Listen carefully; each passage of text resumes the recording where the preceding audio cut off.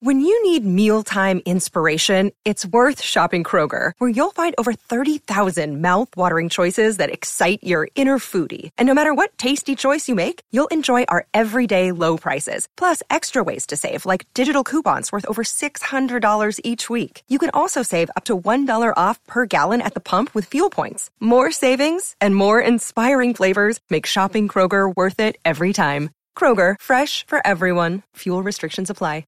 Another day is here, and you're ready for it. What to wear? Check. Breakfast, lunch, and dinner? Check. Planning for what's next and how to save for it? That's where Bank of America can help. For your financial to-dos, Bank of America has experts ready to help get you closer to your goals. Get started at one of our local financial centers or 24/7 in our mobile banking app. Find a location near you at bankofamerica.com/talktous. What would you like the power to do? Mobile banking requires downloading the app and is only available for select devices. Message and data rates may apply. Bank of America NA, member FDIC. Thank you for listening to this Podcast One Sportsnet production, available on Apple Podcasts and Podcast One.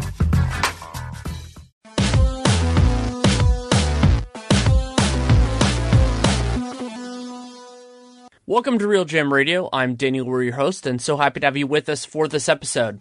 Getting close to the start of the NBA season, and I wanted to do, I guess you could call it a season preview podcast. It's sort of in those lines with Tim Bontemps of the Washington Post. And the basic idea that we started with was, what are you looking forward to this season? And really how both of us as national writers approach the beginning of the season. Because it's hard, because you really want to get a sense of everybody. So how do you budget your time? And it's something that people have asked me about a little bit for this show and for other things. And so I thought it'd be fun to go through it with Tim, somebody who deals with the same constraints in a different way.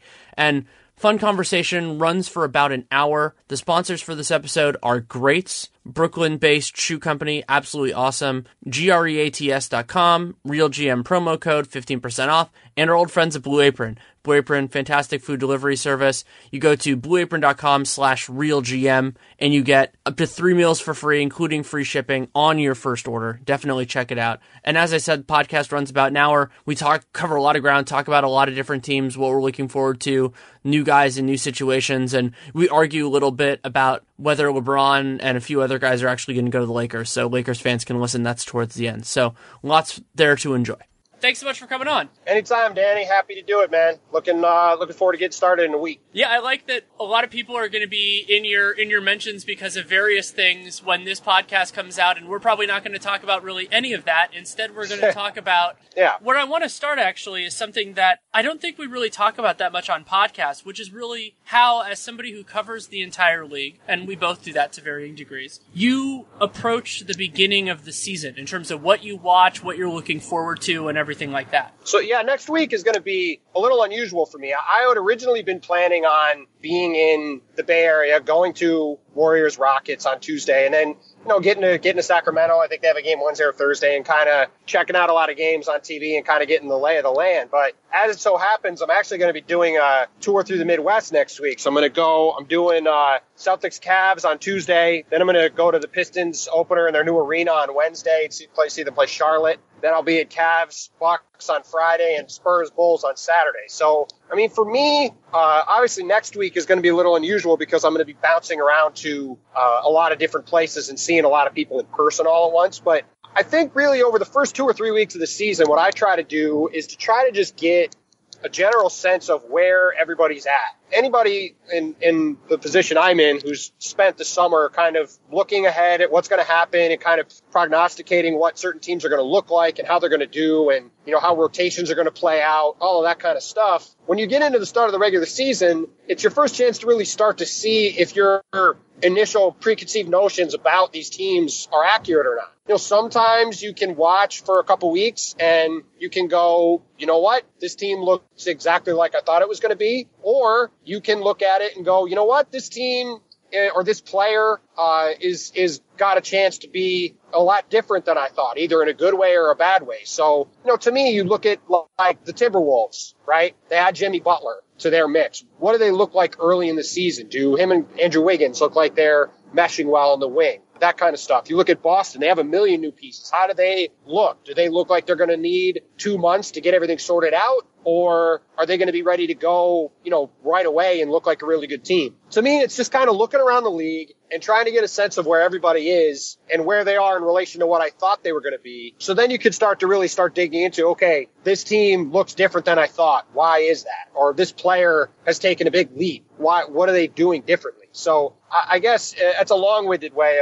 of kind of looking, at least from my perspective, how I try to take these first few weeks of the season to get a handle on how everybody's doing. That makes a lot of sense. Mine is pretty similar to that, and the basic tenet of it is you never get a chance to see these teams for the first time again. Like the first game for the Rockets, like if you don't watch that game live, you can experience it on tape, but it's going to be influenced by what everybody else said. It's going to be influenced by everything. So I focus a lot on those teams, but you also have to take that with a grain of salt, understanding that you're watching that as a one-off. You're not watching it as like this is definitive in terms of where they are going as a team or what they're going to be in April. That's not really what it is. It's more just to get that sense. And so for me, the big teams on that list are Houston, Oklahoma City, and Philadelphia. Because, first game for Fultz and Simmons, and, we'll see what Embiid's situation is and all that kind of stuff. And then, of course, the Rockets. The Rockets, to me, are the most interesting team in the league right now because the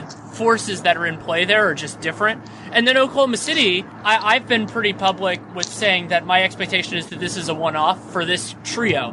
Whether it's two of them come back is another question. And so I'm going to appreciate the beginning of this because you don't know if it's going to continue. Yeah, no, I didn't even bring up Oklahoma City before, but yeah, I mean, they're going to be fascinating to see how those guys fit together. You got like I mentioned with the Wolves, you got the Rockets, Chris Paul and James Harden. The Celtics are obviously going to be interesting. The Cavs are going to be interesting. And those are just the teams at the top. You go down the league. I mean, there's going to be a lot to look at and figure out. And like you said, you kind of I like to try to get a chance to see every team in the league over the first 3 or 4 weeks, at least once. Even if it's just watching a condensed game on League Pass. Like, I like to try to at least see everybody play one time and at least get an idea of, okay, this is what they look like in this early part of the season. And then, you look at stats and you start to circle back to stuff if you find stuff that looks interesting. But like you said, I kind of want to get a first impression of every team and see where they're at. And then I can start to form opinions for what they're going to look like based off of that. What makes this year different, to me at least, is that almost every team has a reason why I'm really interested in them at the start of the year. That could be a young player, like let's say Miles Turner, who I think could make a big jump. That could be an overall scheme, not really a coaching change because no coach has changed, but like an overall shift like what's going on with the Knicks. Everybody really has a hook at the beginning of the year. Now, because of injuries and because of varying other factors, that will change over the course of the year. There will be teams that become unwatchable. I think back to the last 2 months of the Suns. Those sorts of things, those happen. Yes. But at the beginning of the season, almost everybody is watchable, and that is really exciting. So yeah, my goal is to watch at least a half of everybody in the first 2 weeks. I don't know if I'm going to do it, but that's my goal. Yeah, no, I think that's good because like you said, you want to try to get a baseline for everybody. And as you were talking, I was trying to think of if there's a team in the league that I don't have something I want to see about them. I actually don't think I have an answer for that off the top of my head. I think I can come up with something about every single team that I'm interested to see how it goes. To me, the closest is probably the Bulls at the start of the year because they're not going to have. You know what? Let me revise that. There's two teams I don't want to see: the Hawks and the Bulls. I have no interest in watching either of them at all. I know I'm going to a Bulls game next week, but I don't need to see either of those teams do anything. Also, I'll say the difference for me with the Hawks is just John Collins is fascinating to me, so I'm going to keep an eye on him. Though he might be more of like a synergy guy, where I watch more like his isolated stuff and not the team. Yeah, I'm more curious to see what Atlanta and Chicago look like in 3 months when Levine is playing again, presumably, and Collins has got a bigger role in the rotation. Because I think now he's probably not going to play. But I mean, in the short term, I don't need to watch a Dwayne Dedmon, Dennis Schroeder pick and roll. And I don't need to see anything that Chicago is doing. No offense to anybody in Chicago. Well, and that's the point is like, for me, it's largely about where there's exploration. Like that's really what the beginning of the season is about. And it's why I get so excited. And it's actually why I periodically watch the preseason now when I used to be really skeptical of it because you get a lot of false positives might not be the right word for it, but you get a lot of information that might not be probative. And so I used to be really dubious of that, but now it's I've gotten a better calibrator for myself of what belongs and not getting on the Kyle Kuzma is going to be a Hall of Fame player train just yet. Maybe if it lasts another month, we'll see. But I think that it's those sorts of angles of this are going to be fun. And also, because we had a couple of disappointing draft classes in the recent past, it's going to be about who breaks out, because inevitably, some people have talked about, Chris Dunn was looking better, no reason to write him off. And that's totally true. You never want to write off a guy after a first year, especially a point guard. But also, guys like Aaron Gordon. Is Aaron Gordon going to look more like what we thought he was going to be now that he's playing power forward full time?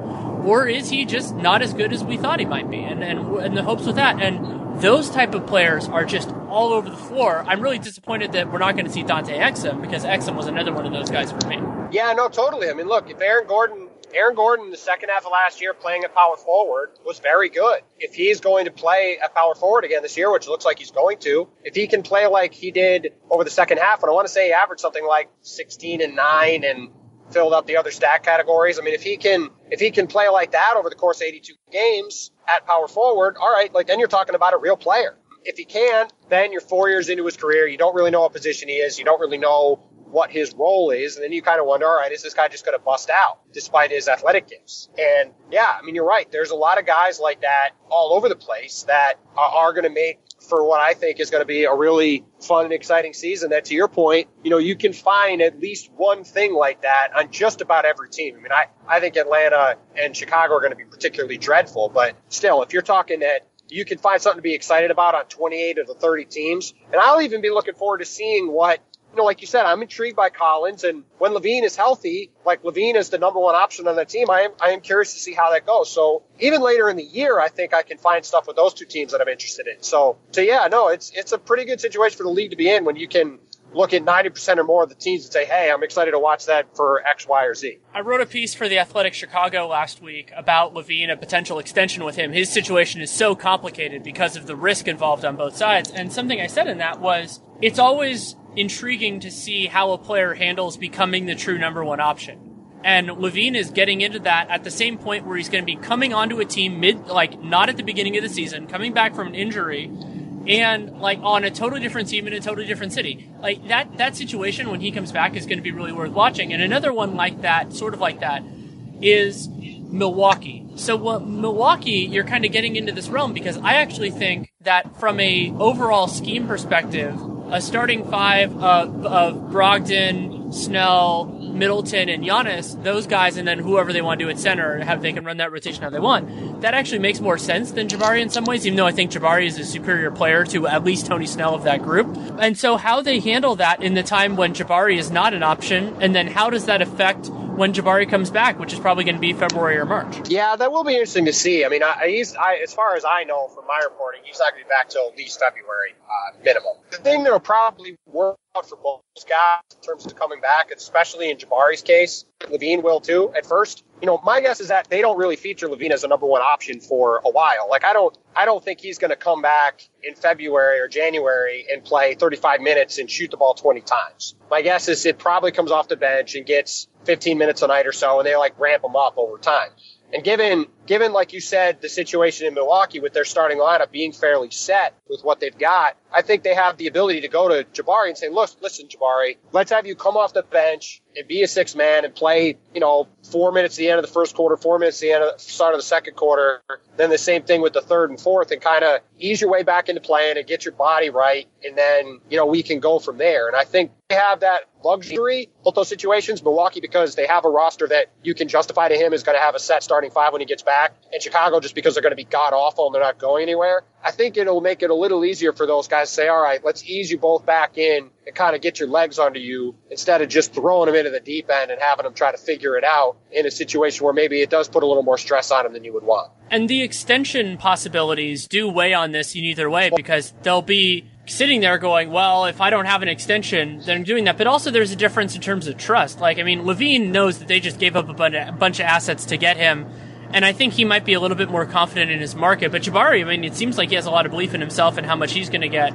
So we'll have to see, especially with this weird class. We're recording this a little while after Andrew Wiggins signed, but that's not any bit of a surprise. But let's talk briefly about Embiid. We still don't know all the details. There has been some good reporting from Woj and Bobby Marks about the specifics of this deal. You and I have not discussed this one word before we recorded the podcast. How are you feeling about this? It's kind of hard to know. I mean, I wrote a column for the Washington Post earlier this week about it after it was agreed to. And I mean, for me, I just don't quite understand why Philadelphia did it. It's obviously a complex contract. I understand they can release him essentially at the end of, I think, years 2, 3, and 4 of the deal and get out of it without a huge financial penalty on their end. But I just don't really get why they would do it. I think if Joel Embiid got hurt again this season or played 35, 40 games again this season, was there going to be another team that was really going to offer him 3 or 4 year fully guaranteed max? I just can't see that, especially when you look around the league and nobody has cap space. So in a situation where so little of the league has cap space and there's so many teams that are facing the tax, was there going to be a team that was going to turn around and offer him 130 or 110 or 20 or $30 million fully guaranteed to try to make it hard on the Sixers not to keep him? I just can't see that. And if he was healthy, you could just offer him a 5-year max then and you would have him. So to me, given the fact the guy's only played 30 games in his career, I just don't really understand why they would turn around and offer him a full max now, especially when it does. I know they have ways to add up some more space next summer, but it does cut into their cap space next summer too, which I'm sure going to go try to get another wing to go with the core they have. So I understand to a degree why they did it, to keep him happy. He's an important part of their team. Guys there adore him. The fans there adore him. Keeping him part of the fold and making him the face of your franchise. I totally get that. Obviously, they know his financial or his health situation better than me right now. He's supposed to play, I think, tonight, Wednesday we're recording this. I think he's playing tonight in Brooklyn against the Nets. Or maybe it's on Long Island, but they're playing against, I think he's going to play against the Nets in their preseason game. So, they must feel good about his health from that standpoint. And listen, I don't think anybody would, from a talent standpoint, Joel is a max player. And if he's healthy, 100% deserving of every dollar because he's got the chance to be a truly special player. I just think it's a risk that, from my standpoint, I don't really understand why they decided that they had to do it now, even though they were able to get a contract that was fairly favorable to them in terms of some of the clauses in it to this point. The way that I want to phrase this is actually a way that I did. I was on the Wolves Wired podcast talking about Wiggins before that signing happened, and I said, what I think teams are underappreciating now is that the worst case scenario for a guy as good as Wiggins or Embiid, and this is one of the few things they're similar. I mean, Wiggins has played a lot more than Embiid has, obviously, is the idea of the worst case scenario. So let's say Embiid is like, from a contract perspective, obviously there are worst case scenarios involving his health, and those matter too.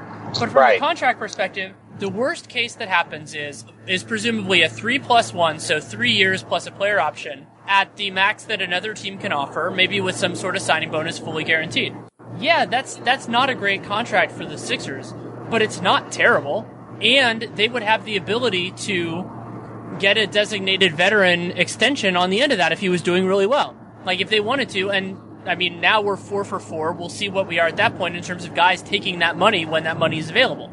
So that worst-case scenario was not that bad. They didn't fix the rest of the extension system, so that might be a little bit of an issue. And if he's not worth this contract, they have eventual protection in specific circumstances, which is one of the things I found most surprising and interesting about the contract, is that it's not broad, like, if he misses 25 games. It seems like it's more if he misses 25 games and it's because of these things, which is actually way stronger protection for Embiid, a guy who misses time, just because they're being cautious with him and everything else. So it's this weird combination where I think his talent is absolutely worth this, but the choice to do it now, especially when in this specific circumstance, you get the benefit of the doubt. This is not a circumstance where it's, trying to be too cute, look at what he's done for you and all that kind of stuff. He's played in 31 games. He could have played in more last year. It's not like he can be pissed at you for saying, hey, we can't come to an agreement right now because we don't know how much you're going to play. Yeah, and I even think that the Wiggins situation is different, right? I'm with you. I think generally that to this point, Wiggins has not shown that he is a max player. But you look at Minnesota, a team that already lost Kevin Love because they screwed around with his contract completely unnecessarily. They have him and Karl Towns there. They traded LaVine for Jimmy Butler. They have this team that's built around these two young guys that they brought in these vets to try to support them with. And Wiggins has been healthy and has been productive, at least from a scoring standpoint. So I can understand why Minnesota would make this bet. Now, Wiggins needs to take, to me, a significant jump to completely merit the money. But I can understand why they did it. I think your rationale about the Sixers is spot on, though. And the way I look at them, to your point, the worst case scenario here to me wasn't bad enough to avoid signing this. And this isn't a guy like, say, Karl Towns or even a guy like Porzingis that has played a lot through his first couple of years. Not that they're eligible for another year, but those are two guys that you see how they've played and they've been available. You go, okay, these are guys that we, for the long term, want to build around for sure. Embiid, obviously, from a talent standpoint, is right in the same category as those guys. But when you've averaged 10 games a season in your NBA career, to then get a max contract for 5 years a year early is just, to me, like you said, it's a risk that I personally wouldn't have been willing to take. Tim and I still have a lot to talk about, but I wanted to tell you all about Greats, a sponsor that I'm thrilled to have a part of the show. And I had a great experience actually today with the shoes. So I was going to get my hair cut and I wore the Great shoes that I have, which are the Royales in the Nero color. So it's a black main part of the shoe with a kind of a white sole and a white frame on it.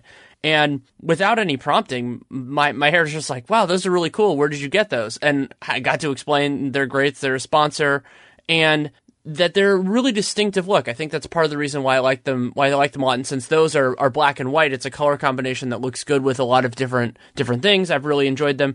And so beyond the look, and the look of them is very nice, and they have a lot of different styles and versatile, so whatever you're looking for, is that they're also extremely comfortable. They're some of the most comfortable shoes that I've had. They're made of a beautiful leather, and the sole is nice. And so I've been using them as I've been walking around the last few weeks, and I love that combination of something that looks cool, that looks distinct, and that you feels good to wear them. And you can check it out for yourself. Greats.com, Greats.com, and then the RealGM promo code gives you 15% off at checkout. And they're Brooklyn's first sneaker company. They sell classic styles, made the best for less. And they really are nice shoes. And yeah, men's, women's, whatever you're looking for. Lots of colors, lots of options. So go through it, spend some time, and really look at everything they have to offer. I am highly a fan of the shoes that I have, the Royales with the Nero, I think is the color that they have.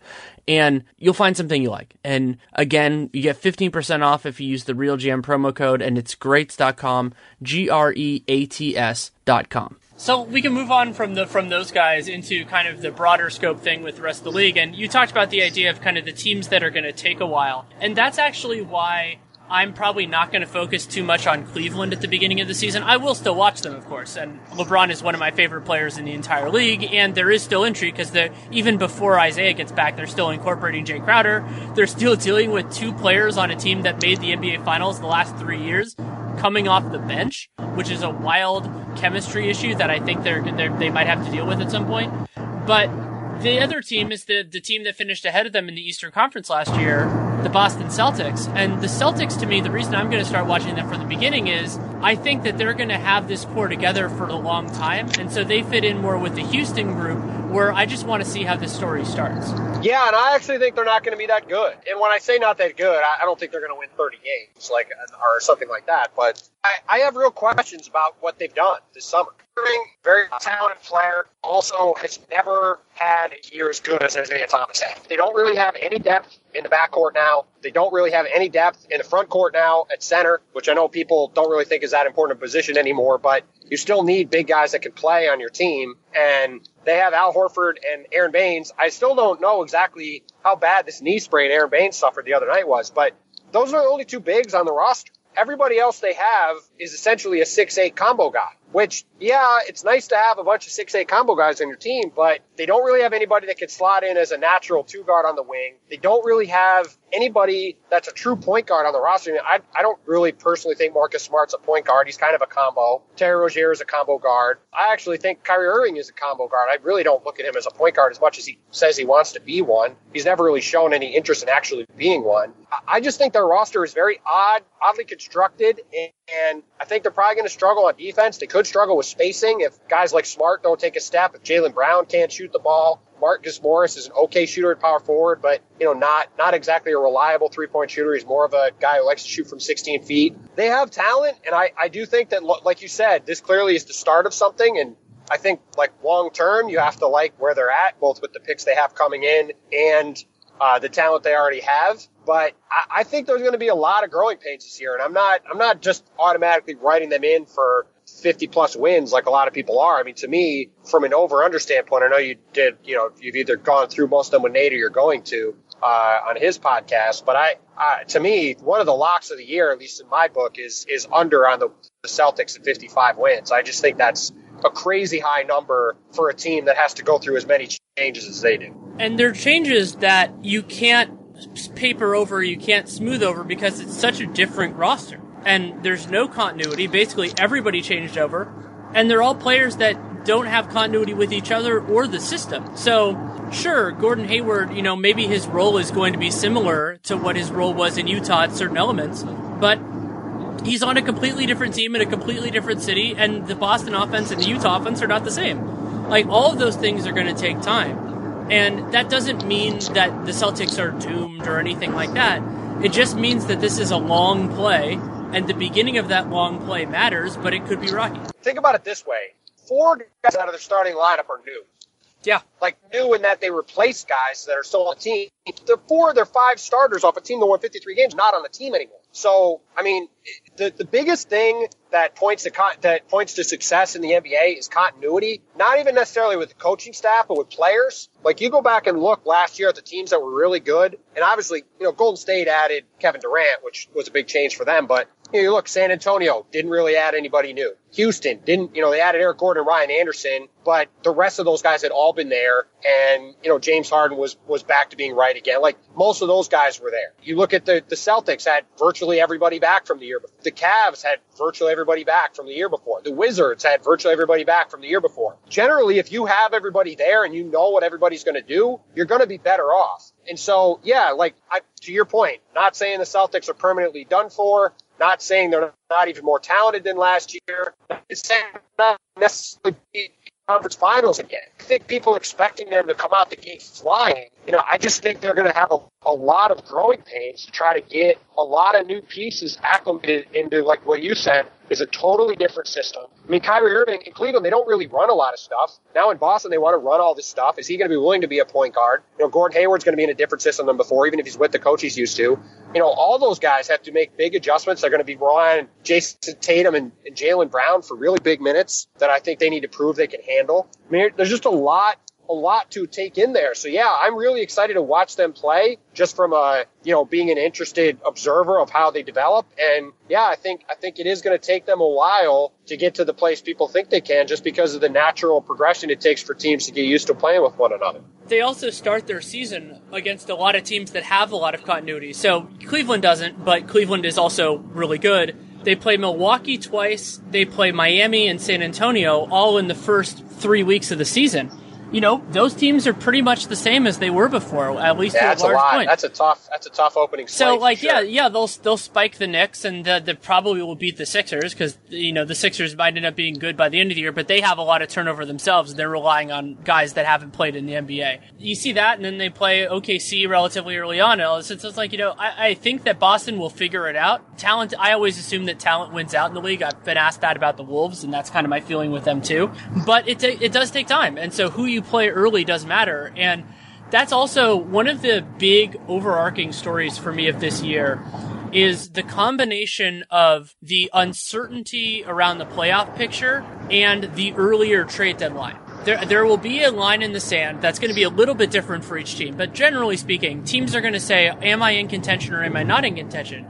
But let's say in the East, especially now that Charlotte's going to be without Batum for a little while, if teams like Indiana are saying, hey, we can still make it in, that completely changes the trade deadline because it's so much earlier than if it were after the All-Star break and if there was a greater disparity. And you could use the West maybe as a calibrator here because, if it's looking like it's going to take mid-40s to get in the West, a lot of teams are just going to go, well, we can't go in. And that might actually lead to even more disparity moving forward, because if the West teams tank first, then that actually makes them better long-term in what everybody says is going to be a good draft class. Yeah, no, like that's all going to be interesting. I mean, you have to sit and wonder, like, you know, I think you can even also look at it the other way, where if a team, because of the earlier deadline, you might see a team that's on the verge of, on the fringes of making the playoffs that goes, you know what, we don't really think we can do this. Or if we do this, we're just going to get destroyed in the first round. And so let's, you know, kind of like what the Minnesota Twins did in baseball. The Twins decided in late July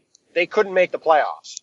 And so they made a trade. They had a rough week, and then they actually traded the guy they traded for a week later to the Yankees of all teams who they had lost to in the playoffs, and said, we're just going to play our young guys. Well, then their young guys went crazy, and they ended up making the playoffs anyway by having an insane 2 months. And I almost wonder if you're a team like, say, Indiana, like you mentioned. Well, if they're looking at it and they're like, say, maybe 3 or 4 game playoff spot in mid-January, maybe they go, you know what, maybe we'll make the playoffs and maybe we won't, but let's trade Thad Young for whatever we can get, and we'll play TJ Leaf. And who knows, maybe TJ Leaf is Ryan Anderson, right? Maybe he's a young Ryan Anderson. It's 3 threes a game. They go on a hot streak, and maybe they make the playoffs down the road. I think you could see teams kind of decide to pull the plug earlier just because they'd rather take a chance on definitely getting something and then maybe getting hot and making a run at a playoff spot. That might marginally help them get closer to the playoffs, but, you know, if they're not sure they can make it, this game not making the playoffs, the potential for nothing as a free agent. Another factor in that whole equation for some of these teams, and Indiana is a good reflection of this, so is Sacramento, is whether they're on the precipice of cap space or not. Because certain teams are like, you know, like the Lakers, they're going to do what they're doing in regards to cap space. They're not going to focus on anything else. But the Bulls and the Pacers and the Kings, I think those 3 teams, the Suns could be here too. They have some real give here. They can go in a lot of different directions. Utah is actually another one of those teams. And so how they approach what happens to them this season is going to be important, not only for them, but for all the teams that are interested in their guys. So how that all works out. And also, you mentioned before, and I just wrote a piece for the Sporting News that came out this morning on Wednesday, about like basically how few teams are going to have a lot of space this year. How does that approach it? And then how does that also affect this avalanche of guys that have player options for next year? So Sacramento and Indiana are actually the 2 biggest teams that I can think of for this, where Sacramento has Costa Koufos and Garrett Temple, and Indiana has Thad Young and Corey Joseph. If those guys opt into their contracts, then the flexibility for them goes down a lot, even though you might say those guys are good values just because they're so spooked by the market. Yeah, I would say that the Sacramento guys opt in and the Indiana guys opt out. Personally, that would be my 2 cents on it. I would think Corey's a guy in his mid-20s. I think he'd get a pretty good deal to be a backup point guard somewhere at minimum. Maybe he has a terrible year and that changes, but to me, him and Thad Young both would opt out. I mean, I think Thad could get at least the same money, even in this marketplace. He's a serviceable, solid power forward. He's a switchable guy. He can help you play small. I think there's enough teams. Even if you got a 4-year deal at the mid-level, you're still not talking a huge pay cut from where he's at now to lock in for 4 more years. I think he's more likely to opt out. I think the guys in Sacramento, to me, both are more likely to opt in. And you're right, that does really impact the calculus for what you're doing, especially when you have a roster that, you know, like in Sacramento, they've got 10 or 11 guys under 24 on the team. So, you know, if you don't have that many open roster spots to begin with, and you have guys who may be anticipating opting out, opting in, that's certainly going to impact how you're trying to build your team out over the next year or 2.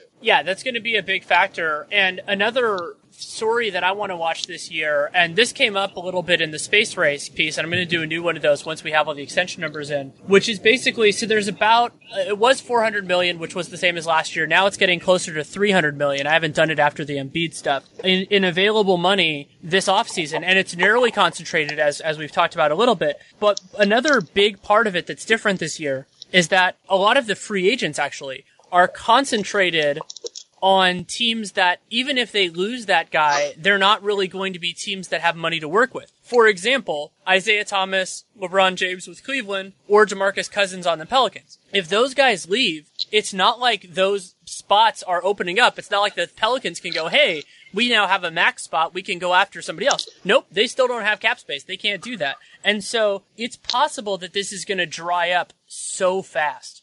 Yeah, no, I think so too. And I mean, it's even less than 300 million, isn't it? I mean, it's got to be, I think at this point, it's got to be somewhere in the range of $250 million, I would think. And that's even before you factor in some more of these extension guys. I mean, if Zach LaVine signs an extension, that's a chunk of money that's not on the board. I don't think LaVine will sign an extension personally, but if he does, there's a chunk of money that's off the board. If Jabari signs an extension, there's some money that could be off the board. You kind of look around the league, and there isn't a lot of money on the market, and it's hard to see where it's going to come from.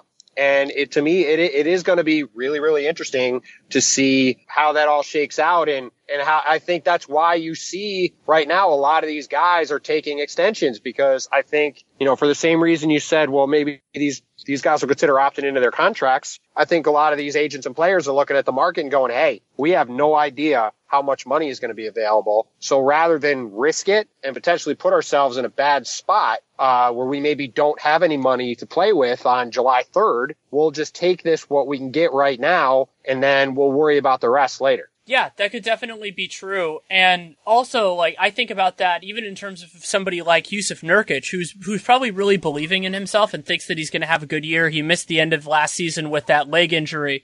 But who's going to give him that money? Who's sitting there going, hey, we have $20 million, $25 million, and Jusuf Nurkic is how we want to do it. Yes, it's true that the Blazers were that troll with Enes Kanter years ago, but I'm not sure that there is a Blazers like that anymore. Yeah, no, I mean, you have to balance. If you're a team like Portland, right, and you have a guy like Nurkic who has been known to be a bit headstrong, you have to balance, how much do you want to squeeze them and how much do you want to have your locker room be happy, right? And that's a difficult line to walk, because, they're a tax team and you don't want to put yourself in tax hell. But at the same time, if you go to a guy and you try to say, hey, you might think you're worth 20, but the market can only pay you 12, so here's 13. That's not going to sit well with them, right? So it's a fine line for everybody involved to walk to try to make this all work. And look, a lot of this goes back to the spike, right? Because that spike happened, you had a lot of guys in that certain class make a ton of money. And I think you're going to see in the years after it, a lot of these guys are going to go, hey, so-and-so got paid $16 or $17 or $18 million a year. Why am I not? And the response is going to be, well, that money isn't there. Go find it. And I think that could lead to a lot of disgruntled players too. I mean, it is very interesting how that all played out and how it's shaping where the league is going right now. The Myers Leonard problem, basically. Yeah, I mean, not just him. I mean, you could say that for guys like Luol Deng and Mozgov, right?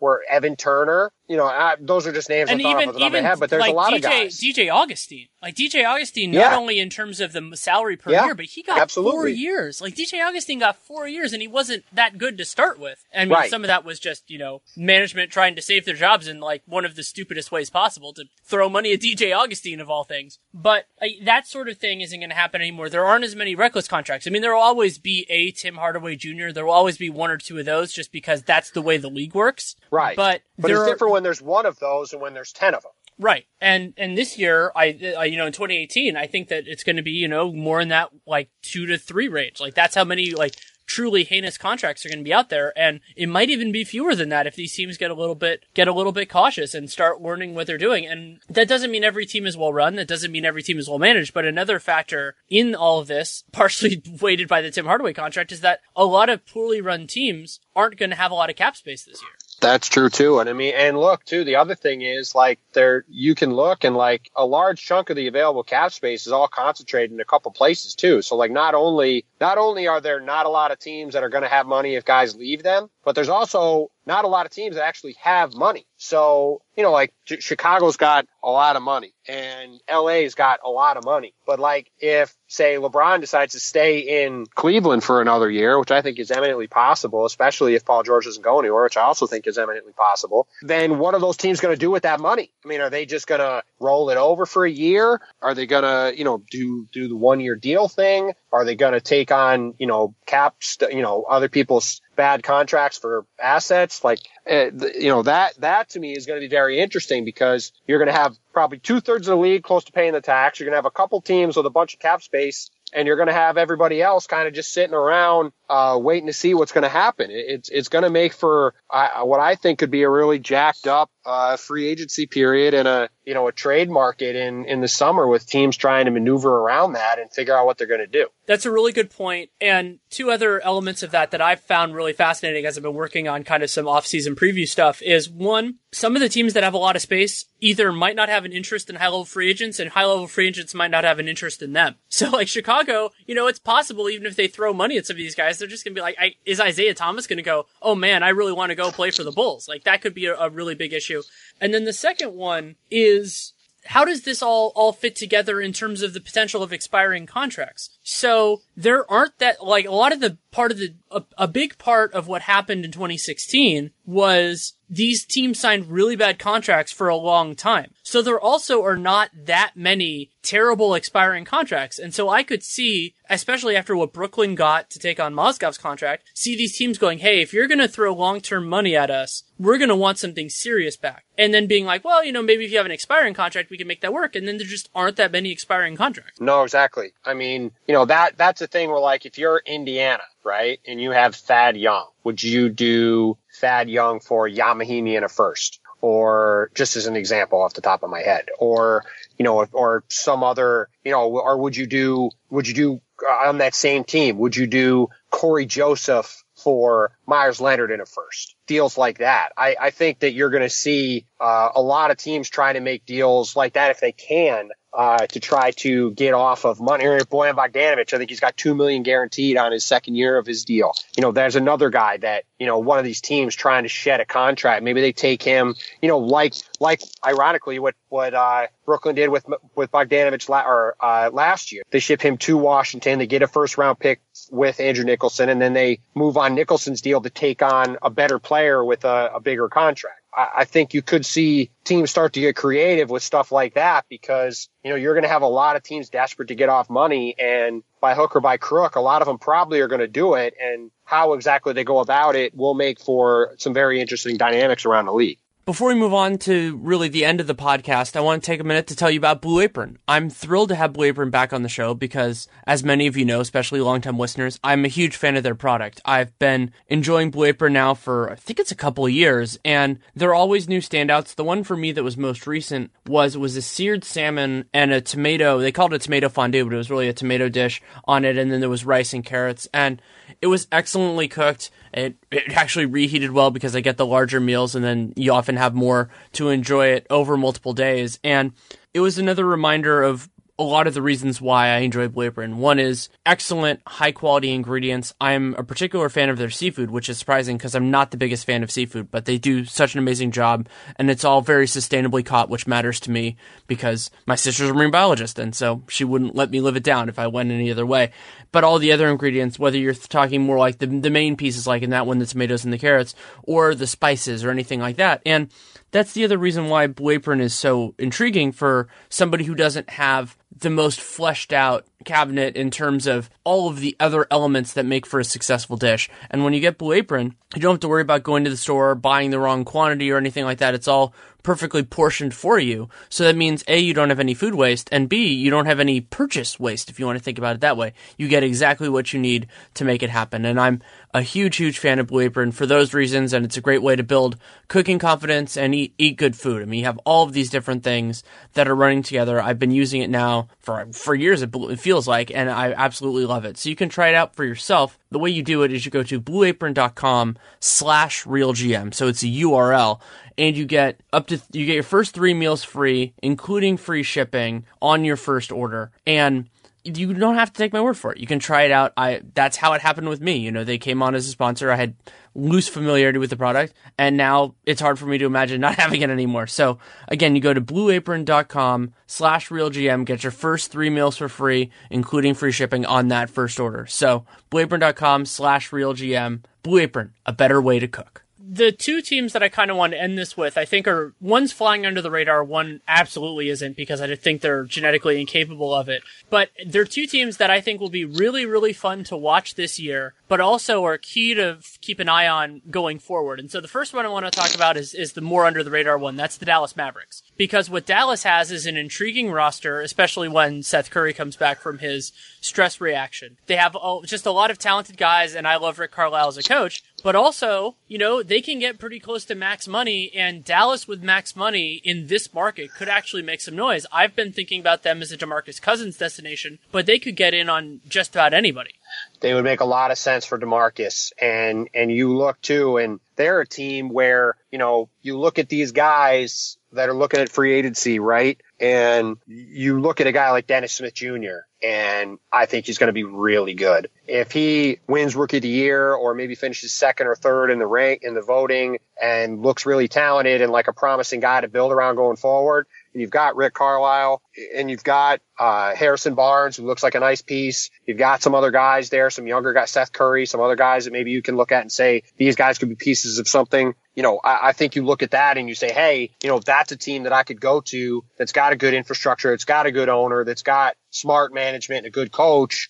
I think you're right. I think they become a team that, even though they didn't have those other guys, the fact that they've got a young guy, they'll probably be bad enough to have another top 10 pick, which should be a pretty good draft, maybe higher if they get lucky. I think that puts you in a situation where you can really start to put the pieces together and have a team that a guy like Boogie might look at and go, hey, you know what? That'd be a good place to go. And then as time moves on, they could still create more money to go get more guys and building around me over time. So yeah, I think they are a really interesting destination, and they're I think going to be a fun team to watch because if people, I imagine anybody listening to this podcast already knows all about Dennis Smith, but he is going to be, I think, a really, really fun player to watch and a guy that you can turn on a game, a random league pass night, and Dallas isn't going to be good, and he's going to have plenty of nights where he's all over the place because he's a rookie and he's going to be a little out of control, but he's going to have some nights this year where he probably goes for 35 points and does some stuff that really makes you drop your jaw and marvel at what he can do. And Rick Carlisle is the only coach in the league that can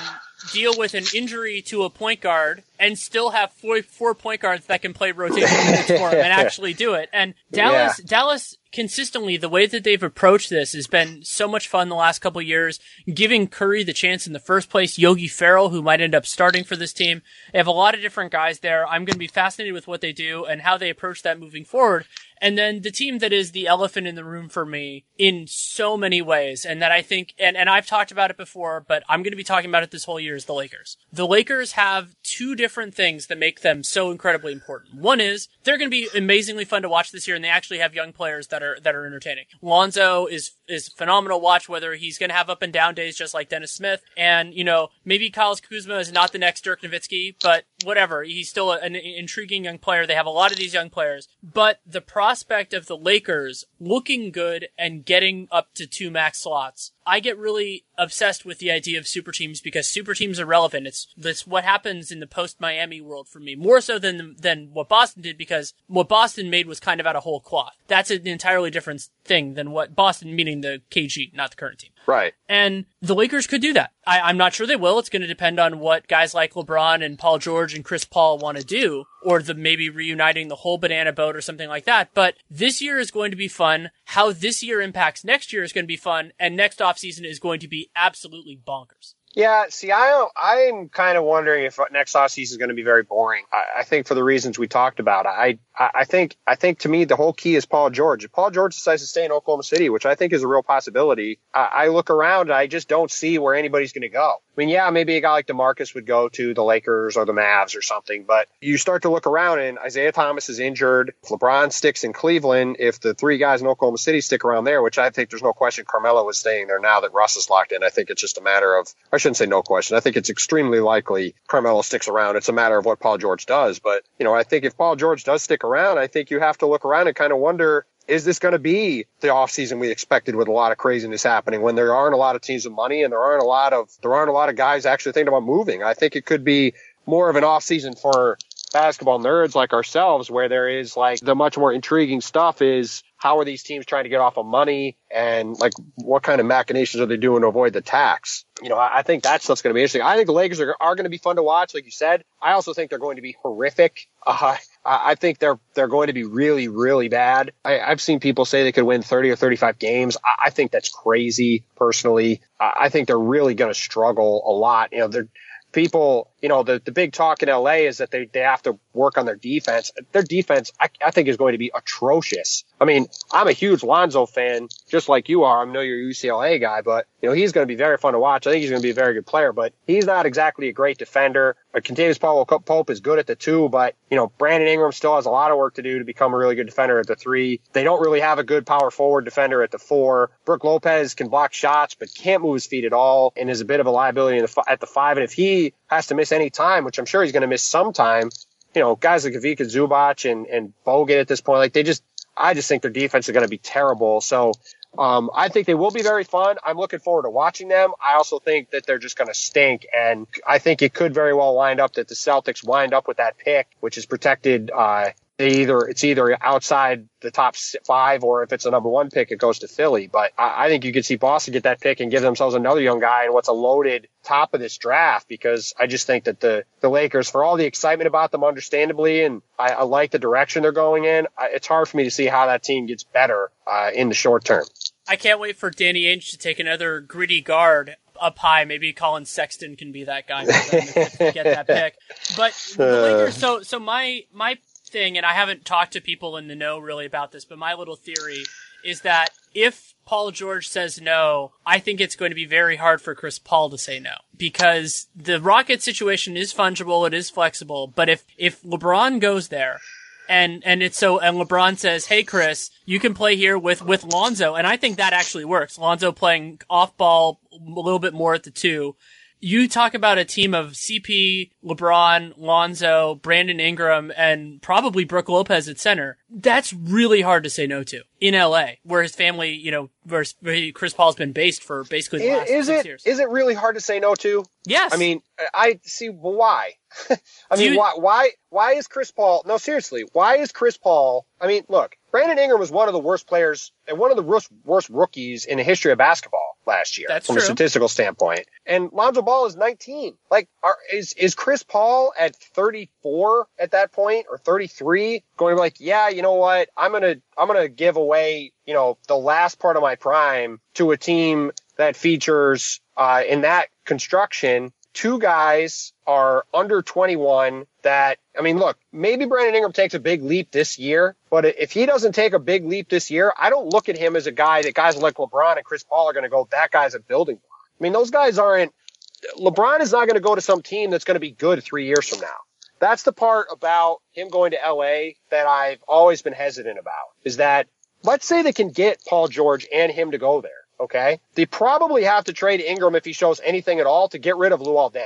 They're not going to have Randall then. So you have Lonzo Ball and Kyle Kuzma and a bare bones roster besides Larry Nance Jr. Like, those guys all have potential, and like Nance, I think, is a good rotation player now. But I don't look at those guys and say that's a surefire contender. I mean, it's not like going to the roster the Thunder had in 2009, where they had 3 guys under 22 that all look like they could be all-stars. That's why, to me, I could see Chris Paul and LeBron teaming up, but I can't see them going, yeah, I want to play with these guys that are super young. I mean, even when LeBron went to Cleveland, Kyrie was at least 22 or 23 at that point. He was going into his 4th year in the league. He at least was a guy, he'd won, I'm pretty sure he won the MVP of the All-Star game that year before LeBron got there. So like, even if you have questions about what he was as a player, he at least had done some stuff that earned him respect in the eyes of players. And you knew they were trading Andrew Wiggins for Kevin Love. And so LeBron could go there and say, hey, they have Tristan Thompson. They've got Kyrie. They're going to have Kevin Love. Like, there are vets I could come here and win with right now. And that team, when he got there, you said that team is the best team in the Eastern Conference. If you have that grouping, even if they can't keep Brook Lopez, which frankly, I don't know if they could keep Brook Lopez cap-wise and sign those guys. How good is that team in the West? I mean, is that team better than, if the Oklahoma City team stays together, I mean, are they better than them? I don't think so. Are they better than the Wolves? If the Wolves are good, maybe. The Spurs are still going to be good, probably, because they always are. the Rockets would still be good. Even if they lost Chris Paul, they'd have flexibility to go do something. They might be better than them still. So is LeBron and Chris Paul going to go sign up for a team that's going to be in the middle of the pack in the West? And if it played the Warriors, they'd get destroyed? Personally, I just don't see it. Maybe I'll wind up being completely wrong, but I think the Lakers are going to have to do something bigger than that if they're going to get him to go there. And that's why, to me, the key to that is Paul George, because if Paul George isn't willing to go anywhere, I think you're right that it would keep Chris Paul from leaving, and to a degree. And I also think it would really make LeBron think twice about leaving, because like if you have LeBron and Paul George and they go to LA and then they want you to turn around and go get Anthony Davis or something, like you can trade Lonzo and some other pieces and picks and try to go get a guy like Anthony Davis or some similar type third wheel. Like, okay, then maybe you can do that and construct a team that makes sense. But I just think as currently constructed, I just don't see their young guys being enticing enough to get a guy like LeBron or one of those elite guys say, yeah, I'm going to go team up with them right now and we're going to be really good immediately. A lot to unpack there, but I think the operating theory is correct. That the way that I've been phrasing it is that I don't think LeBron is going to go to a place unless that team has a very good chance of making, at the bare minimum, the conference finals. You know, like right. and you could say the NBA finals, and I wouldn't bat an eye. I wouldn't say that would be incorrect. And if he's going to the Western Conference, he's going somewhere where he thinks he has a chance to beat Golden State. And so that raises a real problem, because the teams that have cap space, and I also don't think LeBron is going to leave a lot of money on the table. He could leave a little, but I don't think he's going to, go to Houston for the mid-level exception or something. I don't think those options are reasonable, at least to me. Right. So you're right, though, that if he doesn't feel that Lakers team would be there, then that's an issue. I think that their cap situation's a little bit different. It depends on whether they're willing to me, the big mover there is whether they're willing to stretch Luol Deng, because they could stretch him and drop that number by a little more than $10 million, and then you're getting kind of close to where you need to be, especially if they let Randall go, which they probably would. So they can get close. But you're right that the team is going to be young, it is going to be different, and it really is all about present competitiveness rather than future competitiveness, because for CP and LeBron, that next year or two is really what it's all about. So you're right, though, that could lead Chris Paul to go back to Houston just because he's probably not going to get on a better team. But if there's an element of them that, let's say the Warriors run roughshod over this year, that goes, hey, especially with LeBron in Cleveland, if they don't want to pay Isaiah, which I think is exceedingly likely, either whether LeBron stays or not, that they just go, well, maybe that's not going to be what we are, but let's have a lot of fun in a place that we want to be and give ourselves a reasonably good shot. And maybe that argument works better for Paul George than it does for Chris Paul, because he's, from Palmdale, not that far away. Maybe it speaks more to him, but my theory is still that that's going to work. I just think that those two guys in particular are way too competitive. I mean, I think if you're talking about them at 37, I think that's a different calculus, right? Like, okay, we're definitely past our prime, but we want to go play somewhere, and they make it happen where they go play on a team and they screw around and they whatever, they have their fun. Like, I think that's different if they're decidedly past it, right? But I think LeBron James is focused on his legacy and trying to catch Michael Jordan in every way, right? And so I just cannot see him going, yeah, I'm going to go have some fun at 33. I think LeBron thinks he can be LeBron till he's 38. Now, maybe he can't be, but I mean, I don't see him until he can't do it anymore. I just don't see him thinking he can't get to the finals. That it means a lot to LeBron that he's made 7 straight finals. And and it certainly looks like it's going to be 8. And if he can't go to LA, to me, with a plausible chance of beating Golden State, then I think he looks at everything and says, I should just stay here in Cleveland. We got a really good team again.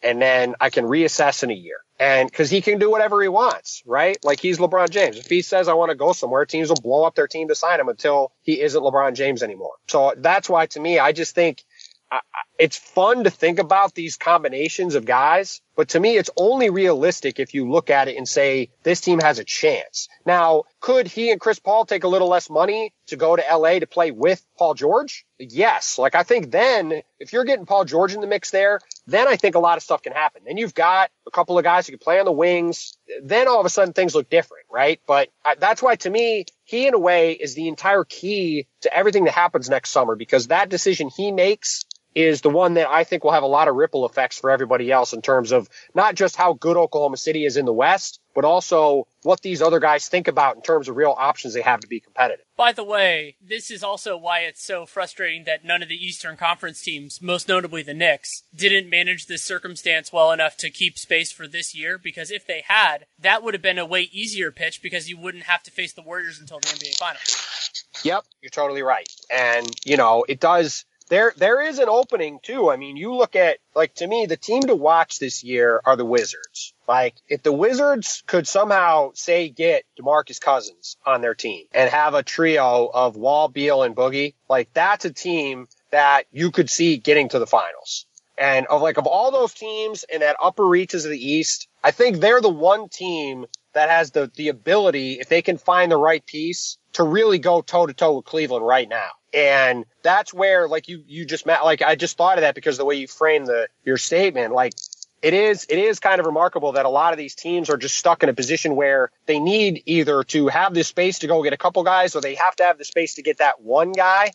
And because of stuff they've done over the last year or two, none of those teams are really in a position to really strike rich if the opportunity presents itself next summer or before. Along those lines, question that I'm looking at in the East is, will the rising teams start passing the older teams? So basically to me, the rising teams are the Sixers, the Bucks, and to a lesser point, I don't know where the Celtics fit in anymore. The Celtics are in their own thing. They're kind of both at the same time, which is why I don't like it. And then versus the Raptors, the Wizards are young enough that they're kind of, the Wizards, I think the Wizards and Celtics are kind of in their own thing. They both should be very good for quite a while. They're young and still good. So yeah, really. Right. So where do those balances strike? And so are those teams like the Bucks and the Sixers, are they good enough where we're saying if LeBron leaves Cleveland, that's where the conference is going? Or do we say the Wizards and Celtics are going to battle it out for a couple of years while they get ready? I mean, to me, I think it's the latter. I love Philadelphia's long-term potential, but there's just so many question marks there. Marco Fultz hasn't played a game yet. Ben Simmons hasn't played a game yet. Joel Embiid, we spent 5 or 10 minutes talking about him. In fact, you can't ever trust him to play at all. I just think you look around at those guys, and to me, it's just very difficult to guarantee they're going to be able to play. So, and I think, obviously Giannis has a chance to be the best player in the league. I think he probably will win one or more MVPs at some point. So he might be good enough to lift the Bucks up, but I just don't know if they have enough there. That's where the Jabari thing kills you, because Jabari could be a really good second scorer on a team like that and could be kind of a difference maker. But with 2 torn ACLs, it's just hard for me to think he's going to be able to hold up. And maybe he just never does it again and he's great. But, 2 torn ACLs in the span of 3 years? That's pretty tough to come back from. So, I think both of those teams, I think have the potential to become a real factor in the East, but they've got a lot of structural issues they got to figure out in order to figure out exactly where they stand, because what Boston and Washington are, and both those teams still have the ability to add a piece or two. Things break right, I think, but you look at teams like Philly and Milwaukee, and while Philly can still add guys, both of them have such big injury questions going forward that I think it's going to be difficult to know exactly where everything stands. Totally fair. And with the Sixers, you can make an argument that there's a way to look good and lose a lot. That might actually be the best case for them, since they have their own pick, where they show signs, but that it still takes them a little bit. And that's actually where I think they might be, just because of A, so much turnover, and B, so many guys that just do not have experience. But if Embiid can actually play, their defense was solid when he was on the floor last year. They added Amir. I see both sides of the Sixers. I see a way that it could work, and then I see a way that it could take more time. And that's also why the Bucks are more interesting in some ways to me, is because I could see, if Giannis takes another step, if their young guys look better, if playing Thon Maker more regularly really helps him, that they get into this mix too. And it's going to be so much fun to watch. I'm really looking forward to this season. Yeah, no, me too. It's going to be great. And like you said, there's a lot of reason to be excited about the upcoming year for sure. And, all the above, or some of them plus more. I mean, it's going to be a great season, and I'm really, really excited to see what happens. It's going to be a lot of fun. And, for guys like us who live to watch the NBA every day, there's going to be something to watch every day, which makes it a pretty good job to have. Absolutely. Thanks so much for taking the time. Sure, man. Happy to do it. Thanks again to Tim Bontemps for taking the time to come on. You can, of course, read him at the Washington Post, and you can follow him on Twitter at Tim Bontemps. That's TIM BONTEMPS. He had 2 pieces. We didn't really talk about this in the course of it, mostly because I hadn't read them when we recorded it, on the top 100 players, which is a feature he did as well last year, and 2 companion pieces with that. And then also he worked on a piece with David Farenthold, which is awesome, about what's going on in sports in terms of Trump hotels and everything political. And so I thought it was an interesting juxtaposition to have those 2 things come out at the same day, actually. I think it was within a couple hours. And Tim does phenomenal work. And you can also listen to the Posting Up podcast that he does, which I enjoy. Was actually on, continuing my weird trend of talking about the Orlando Magic on podcasts, which I actually do enjoy because I watch them a lot and think about them a fair amount. So you can definitely check that out as well, whether I'm on it or not. It's really good stuff. And we're getting close to the start of the season. I have actually recorded the next Real Jam Radio. It's with Sirat Sohi. We were originally going to do this as 2 parts of the same episode, but then Tim and I talked for more than an hour. Sirat and I talked for more than an hour. So that's going to be this week and then next week, and then I'll have something else for the week after that. And that's a fun conversation too. So you can look forward to that. Dunked On is going strong now. We're about to start the season. Nate and I have been prepping our season preview and doing newsers and things like that, and he's been finishing up his off-season work, and we're going to be going. And then, of course, the Twitter NBA show is going to start Wednesday, so the second day of the NBA season. We're going to be tackling the national games then, and going probably about once a week with that. And then my writing work is going to be with everyone. I have new pieces up for Real GM, added a CBA Encyclopedia piece on rookie scale extensions, which have been very relevant in the last week or 2. And then work for the Sporting News, writing for The Athletic. And yeah, it's a lot of fun, interesting things to work on. And then, of course, my book, 100 Things Warriors Fans Should Know and Do Before They Die. It is technically released on November 1st, but people are getting copies as early as now. I got a few tweets and DMs and Facebook messages today that people are getting it, which is really exciting. I mean, it's something that I've been working on for such a long time, and to really see it come to fruition in that way is very thrilling. And so you can check that out. You can buy it really hopefully wherever books are sold. And if they don't have it, you can find it other places. You can always reach out to me. And it's so much fun to think about that, something like that with more permanence, as much as I love my other written work. So you can check that out. If you want to support me, you can also check out the Warriors Watch podcast, which I just launched. That is with CLNS Radio, or CLNS Media, that's rebranded, which is also what Real GM Radio is with. You can check them out. And it's going to be probably once or twice a week in whatever form I want, talking about the Warriors. So some interviews, some game recaps, some solo stuff, and podcast is already out with Anthony Slater talking about China and everything like that. So, and I did some Vegas odd stuff. So going in a lot of different directions with that. I have complete control over the direction, so that's really exciting.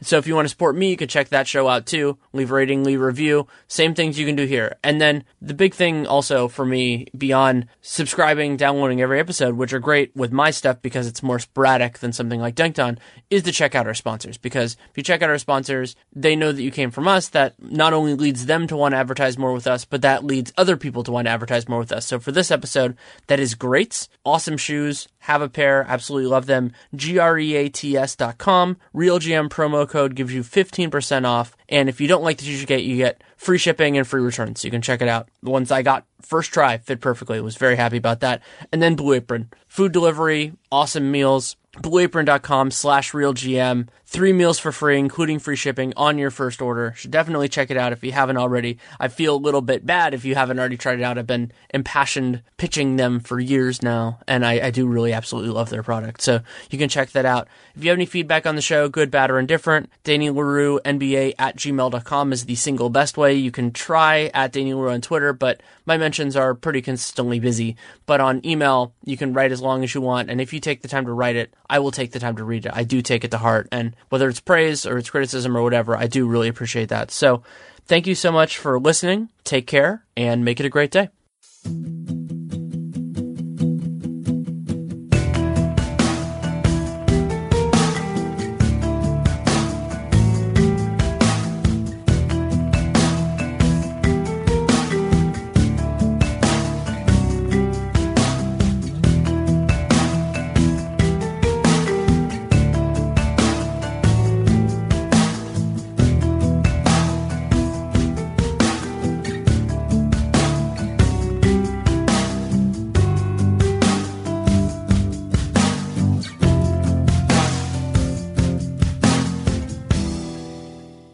If you're struggling with alcohol or drugs, Recovery Centers of America can help. The holidays are over, the new year is here, and the time to act is now. Expert private care at Recovery Centers of America will get you on the road to recovery today. So call 1-888-RECOVERY now. At our fully accredited world-class treatment center in Monroeville, Pennsylvania, you will be treated with compassion, dignity, and respect by our dedicated team of professionals. You will also benefit from specialized programs, 24-hour medical care, and the comfort of our outstanding facilities.